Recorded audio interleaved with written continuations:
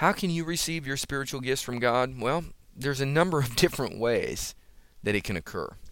And I want to talk to you briefly today about the different avenues or catalysts or impartation points that the gifts of the Spirit come from heaven. The first thing I want to talk to you about is Romans chapter 1, verse 11. The Apostle Paul, who wasn't one of the original 12 apostles of the Lamb. And so God can operate and impart gifts through somebody who wasn't an original apostle, but was an add-in. And in fact, God can use somebody who wasn't an original. He can use them even stronger. There's a lot of scriptural basis for that, where the first shall be last and the last shall be first. You know, it's the firstborn who gets the blessing, but Jacob and Esau, Jacob was the second. He ended up with the blessing. We could go on and on and on. But the point is, God can impart spiritual gifts to us and through us unto others, and to us through others unto us. Romans chapter 1 is our first way that we can receive spiritual gifts from God.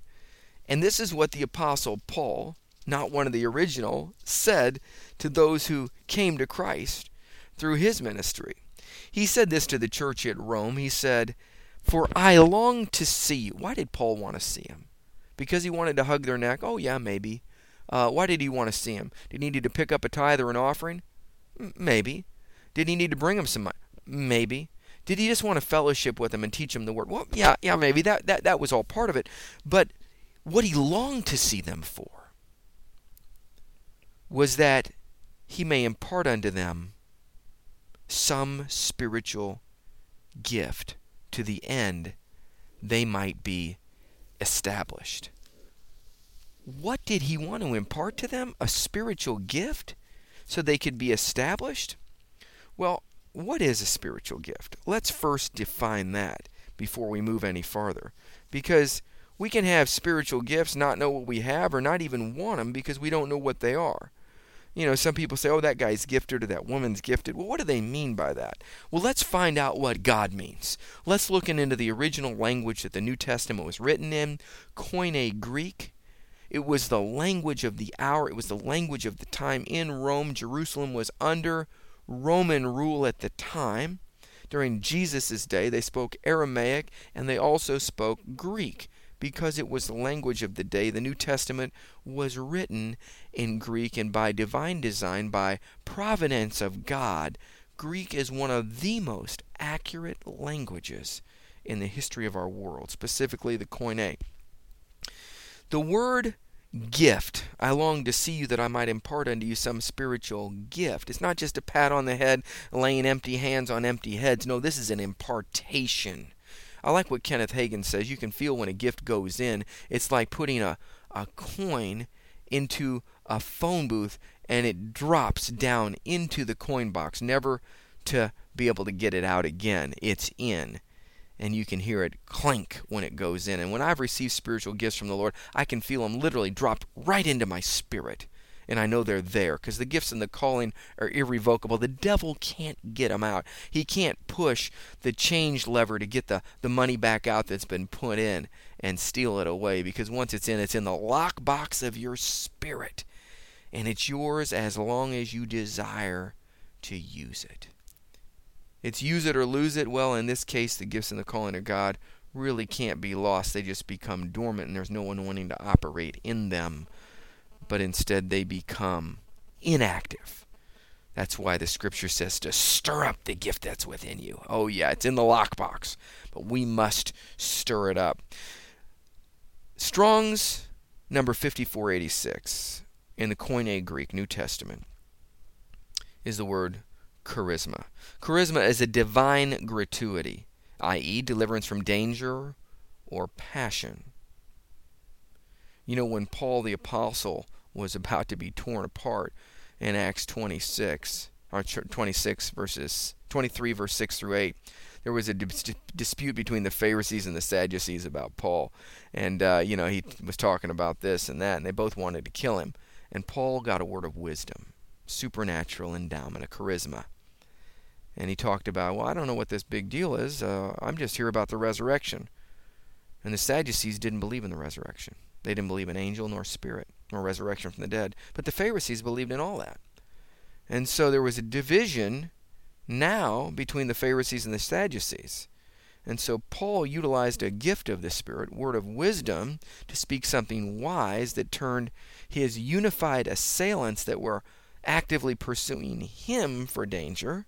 Here's a guy that's been beaten with rods.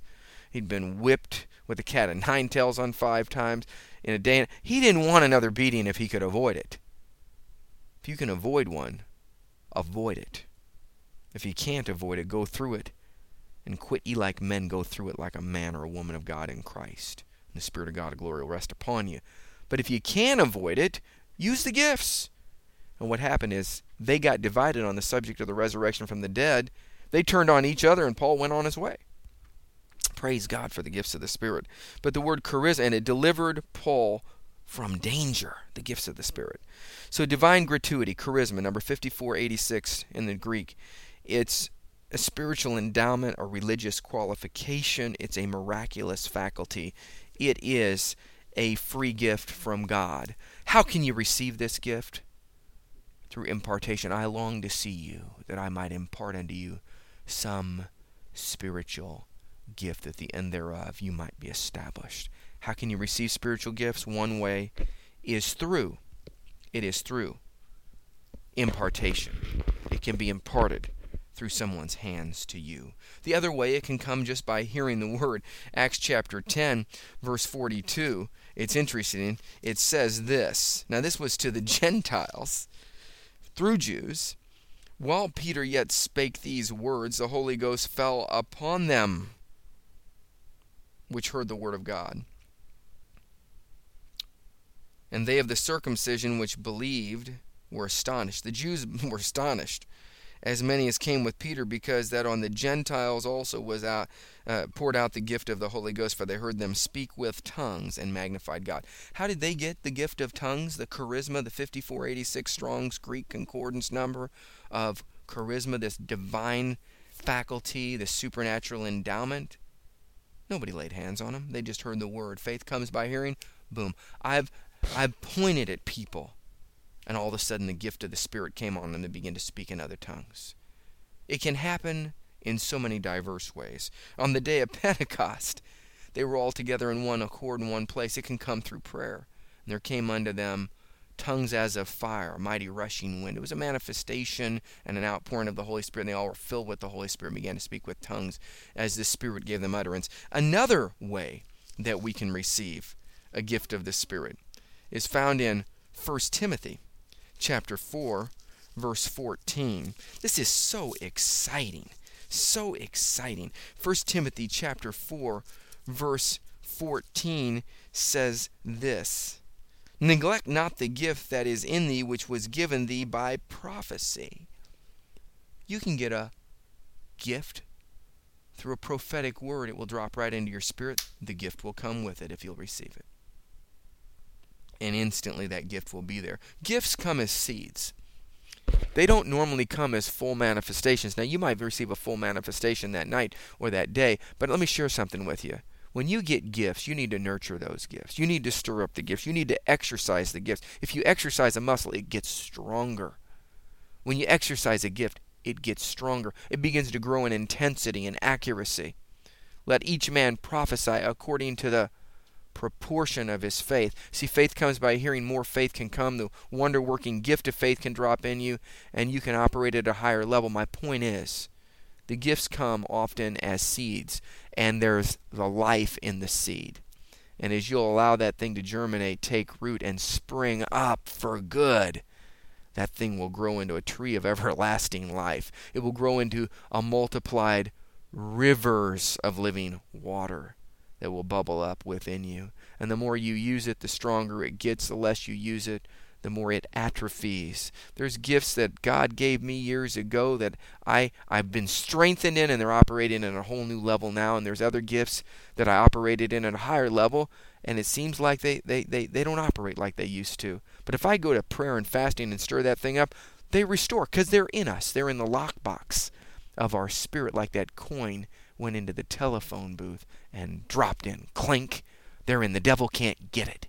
He can't take it back, but he can sure get you to believe that it no longer operates. I break off condemnation off every individual within the hearing of my voice that thinks that they've squandered their gift or the gift's been taken from them. I say no. It's a lie from the enemy, and I stir up and I call forth the gifts of the Spirit, dreams and visions and prophecy, speaking in tongues and interpretation of tongues and diverse tongues and ministerial tongues and tongues for deep intercessional groaning and song in the Spirit tongues. I call it forth in the name of Jesus. I stir it up, I stir it up, I stir it up. There it goes. There it goes. Be stirred, be stirred, be stirred, be stirred today. May he tune, may he tune, may he tune. Gerabo shiriba ma dadibo shi badaba shi.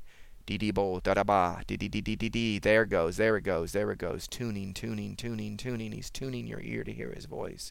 He's tuning a new tongue, he's tuning. Ooh, and it shall bubble forth, it shall bubble forth, it shall bubble forth. Whoo. I just see the ears and the spirit literally being cleaned out and tuned. You've been off a little bit in your station identification, and he's just tuning it in right now. You're going to hear his voice clearer than you've heard it in a long time. Yeah. He's retuned.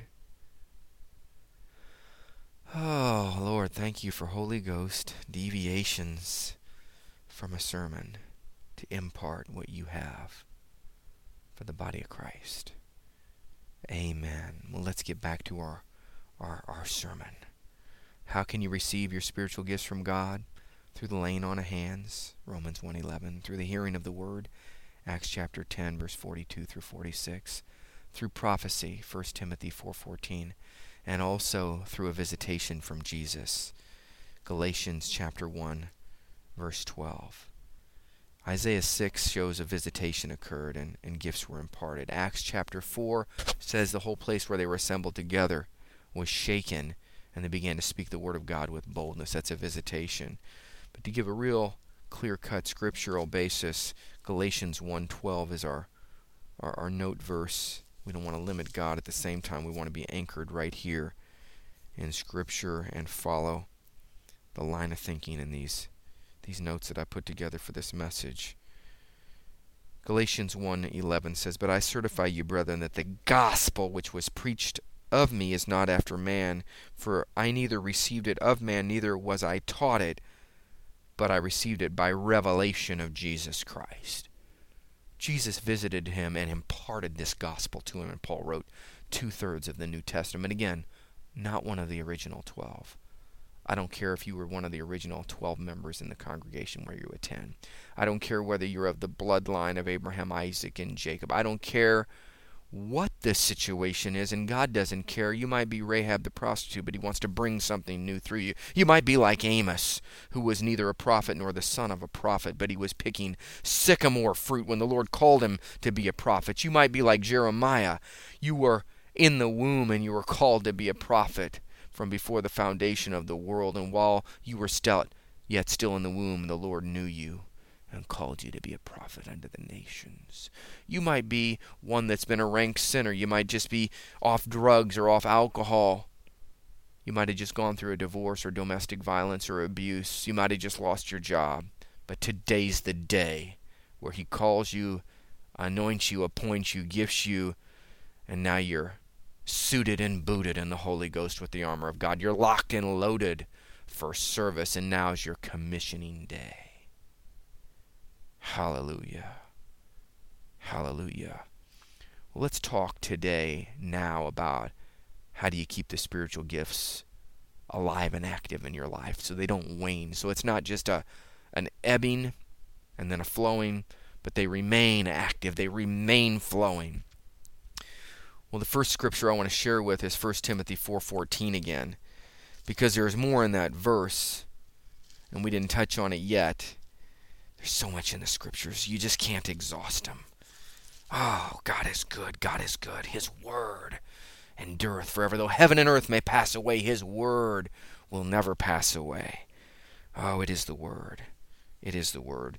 Till I come, give attendance to reading. Oh, it's important to read. To exhortation, to doctrine, and neglect not the gift, the charisma that is within you, which was given thee by prophecy with the laying on of hands by the presbytery, or the order of the elders. How do you stir up the gift? Jude chapter 1, verse 20. Stir up the gift. Pray in the Holy Ghost. Build yourself up in your most holy faith by praying in the Holy Spirit. What is praying in the Holy Spirit? Some people say it's praying in tongues, and I would say yes. Some people say it's praying in English, but doing it by the Spirit, and I would say yes. Some people would say it's singing in the Spirit, and I would say yes. Some people would say it's interpreting the song of the Lord in the Spirit, and I would say yes. It is all of the above. But before you can interpret a song in the Spirit, you must first pray in the Spirit. Before you can pray in the Spirit, you need the gift of tongues. Can you pray in the Spirit without tongues? Sure you can. If you're in the Spirit, you're praying in the Spirit. It might be in English. It might be deep intercessional groanings that words cannot express. Or as one translation says, words that cannot be articulated in human speech. As long as you're praying in the Spirit, you're stirring up the gift.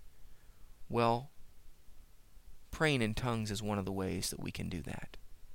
We stir up the gift. I often pray in tongues for 15 or 20 or 30 minutes before I leave the house, or I'll get in my automobile and I'll be driving on the highway to work 45 minutes. I'll put on a Terry McAlmon worship CD, and I'll get into the presence of God, and I'll be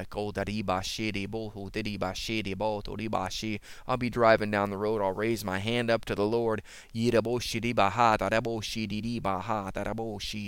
Sometimes my phone will ring. I'll have my Bluetooth on, and I'll just be and I'm in the Spirit, but I've got to take care of a business matter, and I just touch that Bluetooth. And I begin to speak with the individual on the other end of the phone, and they feel a presence that's different than a normal business transaction, because the gift of the Spirit is being stirred up. I encourage you to stir up the gift of the Spirit. I have friends who pray in tongues while they drive. They pray in tongues before they leave the house. They'll come home, they'll pray in tongues. Sometimes you do it with a worship CD. Sometimes you do it without. You pray in tongues when you're waiting to get a haircut. You're praying in tongues when you're waiting in line. You're praying in tongues while you're on hold, listening. And sometimes people will come back on the line, and I'll be and all of a sudden I'll be quickened that I'm no longer on hold. And some person will say to me, hello? I'll be like, oh yeah, and I'll just go into my conversation. But if they're a believer, they'll recognize what that is. They'll say, oh my goodness, were you praying in tongues? And I'll say, well, yes, I was. I'm praying in the Spirit. They'll say, I'm a believer too, and we'll pray together. Oh, hallelujah. Sometimes it's a sign for non-believers when they pick me up on hold. Now, I don't do that as an exhibition. I do it because I like to stay in the Spirit. I don't just like to get frustrated on the phone on hold, because sometimes you can get on hold with some company, and it's almost like eternal hold. You're like, is this ever going to end? But I'm going to tell you what, you won't get bored, because you're not wasting your time if you're stirring up the gift that's within you. You also pray in tongues. It'll get you off hold quicker. And you'll also get somebody who's a right representative, and the conversation will go good. Oh, goodness gracious. Pray in tongues. Build up yourself in Holy Ghost power by praying in the Holy Spirit, Jude 1:20. And also in Ephesians 6:18 it says, praying always with all prayer. What is all prayer? Well, it's all different types of prayer. And we could do an entire teaching on that. Prayer includes confession of who God is, confession of our sin, supplication, requests and needs. It includes intercession by the Holy Ghost for others. It includes adoration or worship. It includes communion, just resting in His presence. That's all prayer.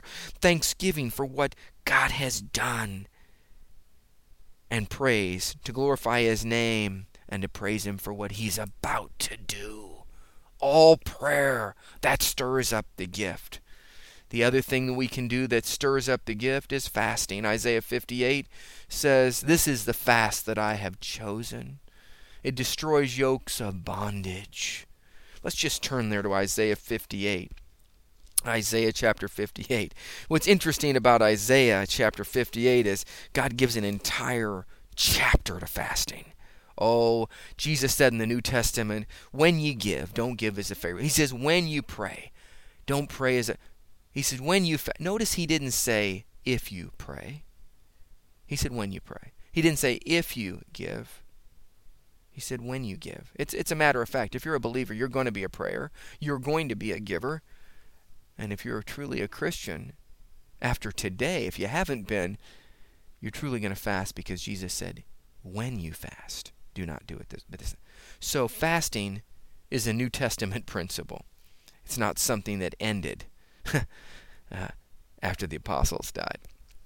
When you fast, then your light will break forth like the morning. Your health shall spring forth speedily, and your righteousness shall go before you, and the glory of the Lord will be your rear guard. One promise in Scripture that I can see is only guaranteed to be available when you fast. That's the glory of the Lord being your rear guard. Now, the armor of God is all frontal armor, 6 pieces of armor.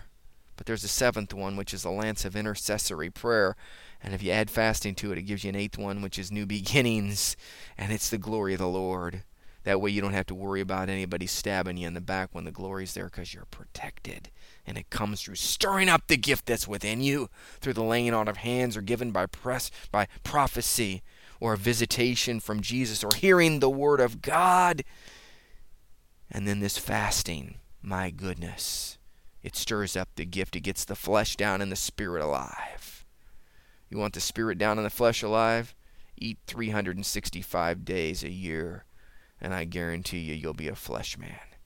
If you fast 1 day a week, or 2 days a week, or you go on a 3-day fast, or a 7, or a 21, or a 40, if the Lord calls you that direction, you'll walk out of that fast filled with the power of God. 1998, the Lord sent me on a 21-day fast.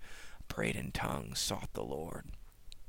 The end of that 21 days, the power of God came on my life in such a way that people were coming up out of wheelchairs, blind eyes and deaf ears were popping open. Backs were instantly straightening up. Fasting stirs up the gifts of God like nothing else. Mark 9:29, the disciples couldn't get a demon out of a boy, even though they had the authority to cast out demons, heal the sick, and even raise the dead. They couldn't get a demon out. How can you have the authority to get something out and it not happen? Because this one cometh forth by nothing but prayer and fasting. Mark 9:29, King James Version, the adult version. Other versions water it down. That's why I like King James. It leaves the power in about the anointing, about the blood, and about that 7-letter word that's glorious to spiritual Christians, fasting. That glorious 4-letter word to spirit-filled Christians that love the Lord, to fast.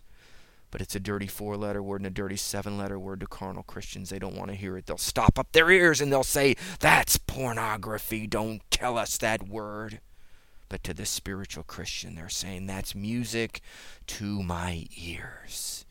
Yes, I want to do push-aways at the table and leave a fasted life. Oh, glory to God. Fasting destroys the yoke. This one comes out by nothing but prayer and fasting also releases revelation knowledge.